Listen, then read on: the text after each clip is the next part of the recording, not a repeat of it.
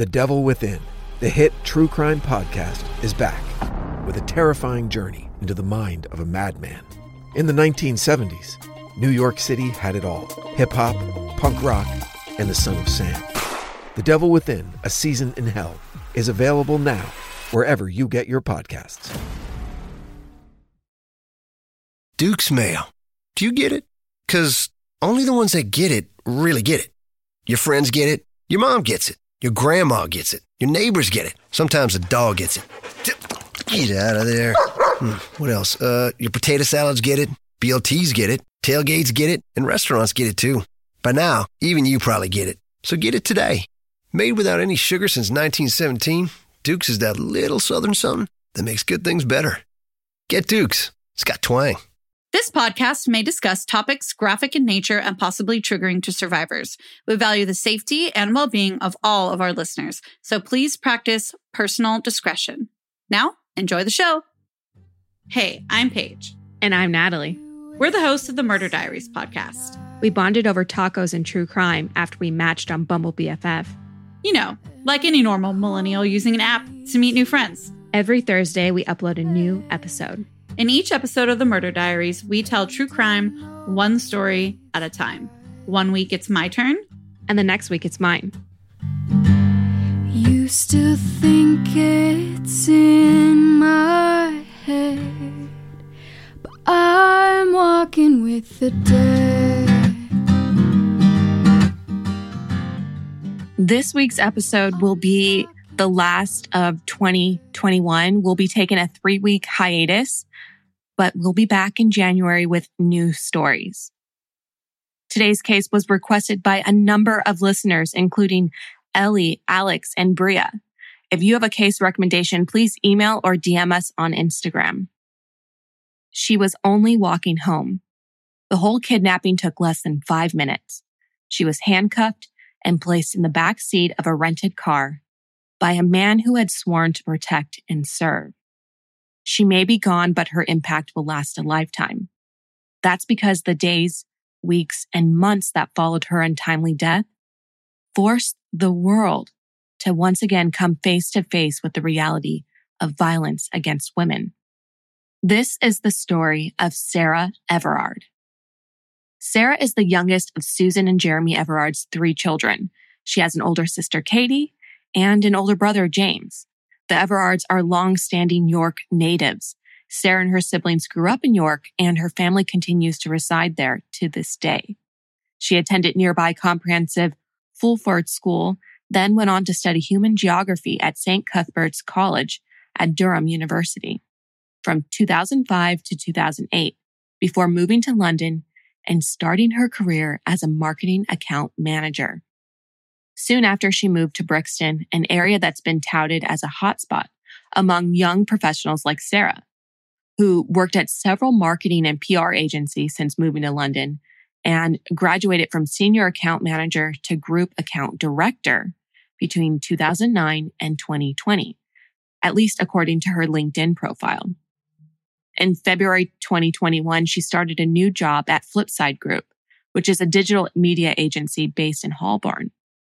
On her LinkedIn profile, Sarah describes herself as a, quote, a positive presence with a caring attitude. But Sarah was more than just the jobs listed on her LinkedIn profile. She had hopes and dreams for what should have been a long and bright future. According to her family, Sarah was saving to buy a house and was also looking forward to marriage and children with her long-term boyfriend, Josh Louth, who's a marketing director at a company that organizes trade shows called MA Exhibitions and lives not far from Sarah's flat in Brixton. In fact, they're about a couple of streets away from each other, not far at all. Plenty of friends and family have come forward to describe Sarah, but I think her mom, Susan, does it best. Susan describes her wonderful 33-year-old daughter as, quote, caring, funny, and clever. She goes on to say that Sarah was someone who, quote, was always there to listen, to advise, or simply share the minutia of the day. And she was also a strongly principled young woman who knew right from wrong and who lived by those values. She was a good person. She had purpose to her life, unquote. That brings us to March 3rd, 2021, a little more than 9 months ago. At this point, the world is a year and change into the COVID-19 pandemic. And living the new normal is tough. I don't have to tell you, Paige, and our listeners what it's like. We've all been through it. However, I'm trying to set the scene of where Sarah's at mentally. London residents are in lockdown with strict stay-at-home orders. Some sources even say that Sarah wasn't technically allowed to visit friends' flats that night. However, according to a friend of Sarah's, she was struggling with all that time alone. Sarah wanted to get out of her apartment and see a friendly face. So she makes plans to visit a friend who lives 2.5 miles away on a tree-lined street with multi-million-pound properties on the edge of Clapham Common. On her way to her friend's flat, Sarah stops at a nearby store to buy a bottle of wine. She's captured on CCTV footage doing this, which is how we know what she's wearing. She's wearing an aqua rain jacket with a pink undercoat, navy blue and white diamond patterned pants, aqua and orange sneakers, a white beanie, and a white mask. For those who don't know, London has an extensive web of CCTV cameras that we can thank for helping solve this case and many others. What a stark contrast this instance of being able to use CCTV footage is here in 2021, as opposed to some of the older cases that we've covered, including the 2006 case of Jennifer Kesse. Just 15 years ago, we had a case where you had a CCTV camera that took pictures every 3 seconds and caused us not to be able to see who was driving Jennifer Kesse's car. Again, stark contrast in 2021, we have been able to completely follow Sarah's footsteps. It's incredible. And I'm sure extremely helpful in this case. Around 9 p.m., Sarah leaves her friend's place and begins the short 2.5-mile trek home, the same route she had taken earlier. It's well lit and populated and should have been safe. Unfortunately, we know now that a predator was hunting in the area. At 9:13 p.m., she called her boyfriend Josh, and they talked for approximately 15 minutes. During that call, Sarah and Josh made arrangements to meet the next day, March 4th. A CCTV camera on Cavendish Road captured Sarah at 9:28 p.m., and 4 minutes later, a camera in a marked police vehicle caught her walking at 9:32 p.m. Both times, Sarah appeared to be alone without any sign of anyone with, following, or stalking her. All of that changed 3 minutes later at 9:35 p.m. A public bus passes by, and its camera records 2 figures. It's in black and white, but one person who we later learned to be Sarah is in light clothing, while a taller, bigger figure wears darker clothing. The two are on Pointers Road, where they stand beside a white Vauxhall Astra. It's a type of vehicle. And that vehicle is parked on the north side pavement with its hazards flashing. 3 minutes later at 9:38 p.m., another bus camera captures the same white Vauxhall Astra with its front doors open, and those same 2 figures beside it. This was the last time Sarah was ever seen alive. When Sarah didn't show up to her planned meeting with Josh the next day and failed to return his attempts to get in touch with her, he knew something wasn't right. At 8 p.m. on March 4th, he went straight to the police. He let them know straight away that this was unlike Sarah. She would never leave him to worry like this. Sarah's case was initially classified as a missing persons case, but that didn't last long. Authorities did their due diligence, tapping into the local CCTV footage along her walk home from the night before. That's when they noticed something, or a lack of something, if you will. The CCTV footage from a real estate agent's office on the corner of the street where Sarah lived showed no sign of her passing or returning to her flat that night.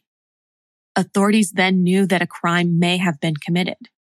Therefore, Sarah's case was escalated to a possible crime, and the Metropolitan Police, which is London's largest police institution, had their specialist crime unit take over. Sarah's family is then notified of the news, and of course, they're distraught. They take swift action, banding together all of her aunts, uncles, cousins, and friends to help find Sarah. They do their own searches, but they also create a powerful social media movement. where everyone changed their profile pictures on social media to, quote, find Sarah Everard. And also shared an illustration from artist Charlie Maxey, which says, please help find Sarah Everard. And this is just me talking as a true crime follower and consumer. I really believe this helped Sarah's case gain traction online and in the media. In fact, that's how I heard about Sarah's case. It's such a testament to the power of the media and the internet. If you think about it, this is a case that we heard about, but happened in an entirely different country, thousands and thousands of miles away. And we live in a country that has so many of its own cases. The fact that this broke through to getting tons of coverage here in the US as well is such a testament to the media and social media campaigns. Despite her family and friends' efforts, the police still had no idea who or what they were looking for in Sarah's case.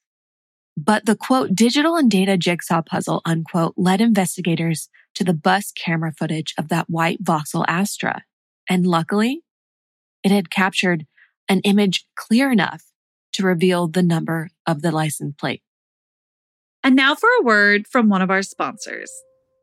Is your daily grind getting you down? A ThermoSpa's hot tub may be the solution. Just a few minutes under those powerful soothing jets, and all your stress seems to melt away, like you're lying on a cloud of bubbles. You'll not only feel better, but sleep better too. Call 877-861-4672 now, and for a limited time, save $1,250. Call 877-861-4672 or visit thermospas.com to schedule a free on-site assessment. Is your daily grind getting you down? A ThermoSpa's hot tub may be the solution. Just a few minutes under those powerful soothing jets, and all your stress seems to melt away, like you're lying on a cloud of bubbles. You'll not only feel better, but sleep better too. Call 877-861-4672 now, and for a limited time, save $1,250. Call 877-861-4672 or visit thermospas.com to schedule a free on-site assessment. Investigators then input that license plate number into their databases and were brought to an enterprise in Dover. It's here that staff handed over details provided by the person who had rented the vehicle, including 2 phone numbers. Detectives ran those numbers through their databases and were flabbergasted to find that one of those numbers had been registered to a Mr. Wayne Cousins, who, as it turns out, happened to be a serving Metropolitan Police officer. The investigation now had a prime suspect, one of their own. So who is Wayne Cousins? Of course, we're not going to spend a great deal of time investigating this, but there's a few things that have to be noted. He volunteered for the Territorial Army and was also a volunteer special officer for Kent Police from 2005 to 2009, and eventually rose to the rank of Special Sergeant. According to The Guardian, Wayne was first vetted more rigorously than the average new recruit. He was trained to carry a gun. And he first served for 8 months at the high-security Sellafield nuclear site, where he was an armed patrol. The posting required that he had one of the highest levels of clearance, known as developed vetting. He then transferred to serve in Dungeness, Kent, to be closer to his family, which didn't require such a high level of vetting. The Metropolitan Police, or the Met, which I'll probably be referring to them as, then vetted him in 2018 when he applied to join their force. And they accepted. 3 days before Sarah's kidnapping, on February 28, 2021, Wayne began planning his crime. He hired that white Vauxhall Astra from Enterprise Car in Dover, Kent. He also bought supplies that he would later use to bind Sarah, including a roll of self-adhesive tape strong enough to hold carpets down. That evening, some would say he even began to unravel himself. He went to a South London fast food shop where there was an incident of indecent exposure that was still under investigation at the time of Sarah's disappearance. Wayne's last shift as a Metropolitan Police officer was at 7 p.m. on March 2nd. He finished at 7 a.m. the next day and was not scheduled to be back at work for another 5 days. But he didn't head home. Instead, he went straight to Enterprise and collected the white Vauxhall Astra at 4:45 p.m. on March 3rd. And then he went straight to London to begin the hunt. Wayne then planned to use the knowledge he had gained from working on COVID protocols in January, and he planned on using his Metropolitan Police issued warrant card to trick a victim under the guise of a fake arrest for breaching coronavirus guidelines. That's where Sarah and Wayne's stories intersect. We now know that Wayne did in fact use his warrant card to trick Sarah into a false arrest. In fact, a couple driving by witnessed Sarah being handcuffed, but they assumed it was a legitimate arrest and didn't think anything of it until days later when news of Sarah's disappearance hit the media. Once handcuffed in the back of the rented vehicle, Wayne then drove Sarah miles and miles to Kent, where his family owns a property. It's there that he sexually assaulted and murdered her, strangling her with his police belt. By 2:31 a.m., Wayne had left the scene and was spotted at a gas station buying drinks, a water and a Powerade type of drink. But he wasn't done violating Sarah. He visited the site where Sarah's body was dumped twice and left just before dawn. The next day, on March 4th, as the search escalated for Sarah, Wayne bought gas, which he used to burn her body inside of a fridge. As the worry for Sarah grew amongst her family and friends, and even people like me who didn't even know her, Wayne returned to normal life. There's even a phone call, a recording of him talking to his vet about bringing in his dog for an appointment. It's amazing and appalling at the same time that he's able to just switch gears so effortlessly. On top of that, he even took his wife and 2 children on a family trip to the exact woods where he had burnt Sarah's body.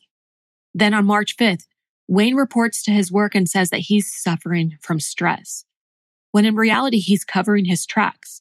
There's CCTV footage at a barbecue DIY store in Dover that shows him buying 2 green builder's bags for $9.94 at 2 p.m. The following day, March 6th, the excuses continue. Wayne emails his supervisor at the Met for the second time in 2 days, this time stating that he no longer wanted to carry a gun. Except that same day, he ordered a 6x6 tarp and bungee cargo net from Amazon.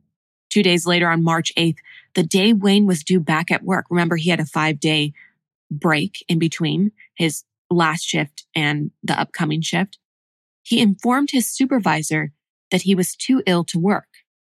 Again, we know this to be a lie.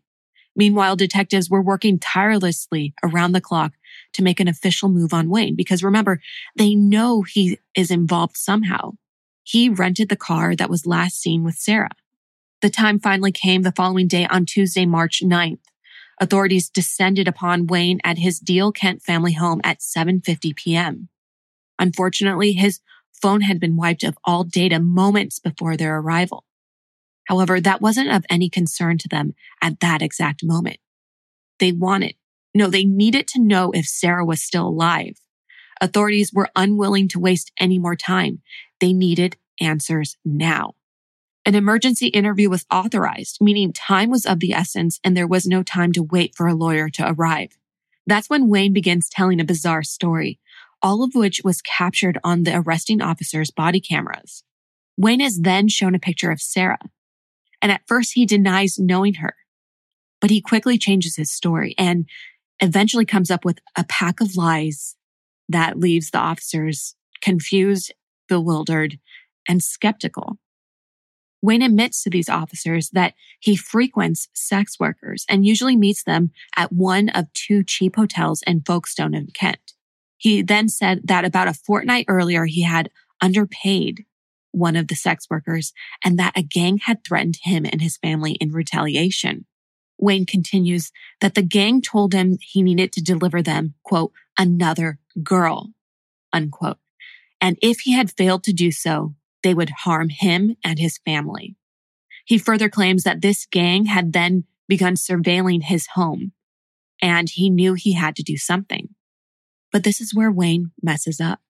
He starts mixing in partial fragments of the truth with his fabricated story. He tells police that he kidnapped Sarah off the street and drove her out of London, which we know to be the case. He then said that between 11 p.m. and 11:30 p.m. that same evening, he had been driving the Astra, which we now know. Wayne then told police that he had been flashed by a Mercedes van with Romanian plates. He pulled over on the shoulder and 3 Eastern European men got out of the van and took Sarah. Wayne continues his lie by describing the location and gives a description of the man to the police. However, authorities soon poke holes in Wayne's story. With Wayne in custody, police begin looking deeper into his background. And it's at this point that they find out that he and his wife had bought a small plot of woodland off Frid Lane in Ashford back in 2019. And wouldn't you know, his phone data also sparked interest because it had been pinged in that same area. Investigators began extensive searches in that area. And just before 5 p.m. on March 10th, a body was discovered. It was approximately 100 meters or 300 feet away from the area owned by Wayne and his wife. According to Sarah's sister, Katie, the Everard family wasn't allowed to see Sarah due to the violated condition of her body. Instead, they waited for 2 days for Sarah's remains to be identified via dental records and for tests to show how she had died. They had no idea if she had been burned alive or if it had been done post-mortem. Finally, 2 days passed and they had some answers. There wasn't any soot found in Sarah's lungs, suggesting that she had died before her body was burnt. There also weren't any drugs found in her body or trauma to her head, both of which suggest that Sarah was conscious during the entirety of her attack. However, Sarah's hyoid bone was broken, and there were burst blood vessels in her brain, which pointed to strangulation as the cause of death. According to Sarah's father, Jeremy, Sarah's body was so difficult to preserve that the family had to use the services of a specialist embalmer to enable a dignified burial. Months passed, and the Metropolitan Police officially fired Wayne Cousin in July 2021. That same month, Wayne appeared in court via Zoom from Belmarsh High Security Jail. He pleaded guilty to Sarah's kidnapping, rape, and murder. The Met Police, Wayne's former employer, issued a statement just days before the convicted murderer's sentencing.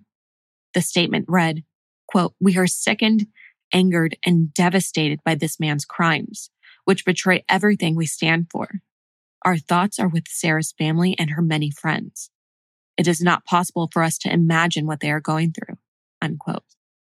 While seemingly heartfelt and sincere, the Met Police have come under fire for their handling of Wayne's February 28th indecent exposure allegations at that South London fast food restaurant, the one I mentioned earlier.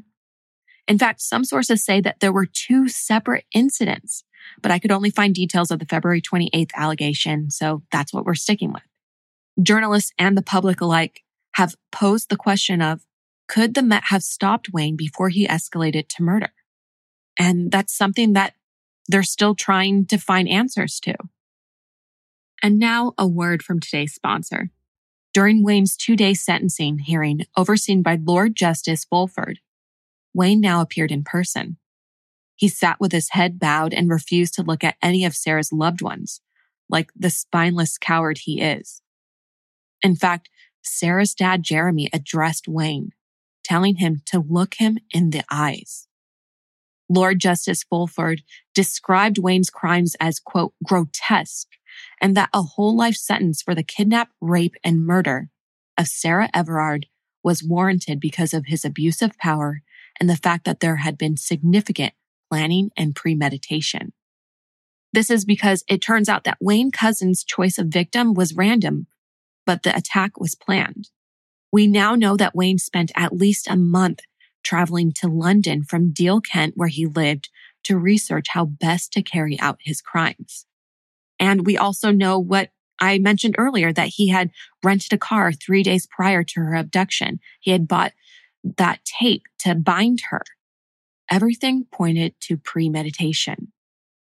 Susan, Jeremy, and Katie Everard then confronted this sick and twisted convicted murderer in court as they gave impassioned victim impact statements.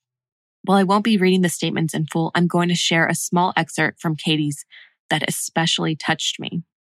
I encourage everyone interested to look up the full statements. It's clear that Sarah was loved beyond measure by every one of her family members. Each spoke eloquently, sharing what Sarah meant to them and how their lives have changed irreparably with her gruesome murder. Here's what Katie had to say. Quote, "How dare you take her away from me? Take away her hopes and dreams, her life. Children that will never be born. Generations that will never exist. Her future no longer exists. The future I was supposed to live with my sister no longer exists. You have ruined so many lives." All those conversations we can never have. There were so many things I wanted to share with her. Trips abroad, being each other's bridesmaids, meeting her babies and being an auntie, growing old together and seeing who got the most wrinkles. We weren't even halfway through our journey and you took it all away. I feel like I live in a make-believe world as if nothing is real. I have to pretend because the thought of not having Sarah forever is too hard to bear. A lifetime now seems a very long time. End quote. It would be remiss of me not to acknowledge the impact Sarah's kidnapping and eventual murder has had throughout England and the world as a whole.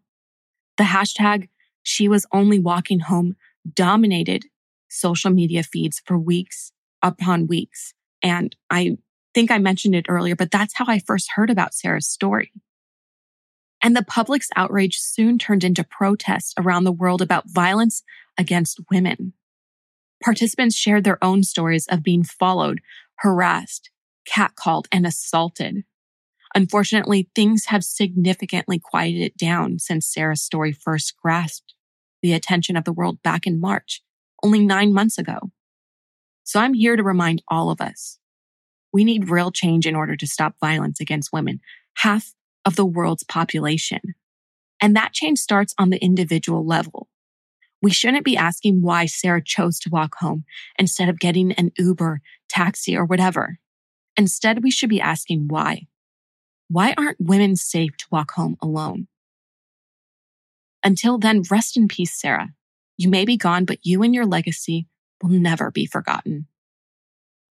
I think between Katie's statement bringing us to literal tears and that powerful statement that you just made, it's the perfect place to leave this episode for this week. Until January, you know where to find us at the Murder Diaries Pod on TikTok and Instagram, at the Murder Diaries Pod at gmail.com, and the Murder Diaries Podcast.com. If you haven't already, go ahead and rate, review, and subscribe to us on Apple Podcasts, Spotify, or wherever you listen. It helps us keep the good content flowing. Your 5 stars mean everything. And until then, stay safe. Bye. Is your daily grind getting you down? A ThermoSpa's hot tub may be the solution. Just a few minutes under those powerful soothing jets, and all your stress seems to melt away, like you're lying on a cloud of bubbles. You'll not only feel better, but sleep better too. Call 877-861-4672 now. And for a limited time, save $1,250. Call 877-861-4672 or visit thermospas.com to schedule a free on-site assessment. Seeking the truth never gets old. Introducing June's Journey, the free-to-play mobile game that will immerse you in a thrilling murder mystery. Join June Parker as she uncovers hidden objects and clues to solve her sister's death in a beautifully illustrated world set in the Roaring '20s. With new chapters added every week, the excitement never ends. Download June's Journey now on your Android or iOS device or play on PC through Facebook Games.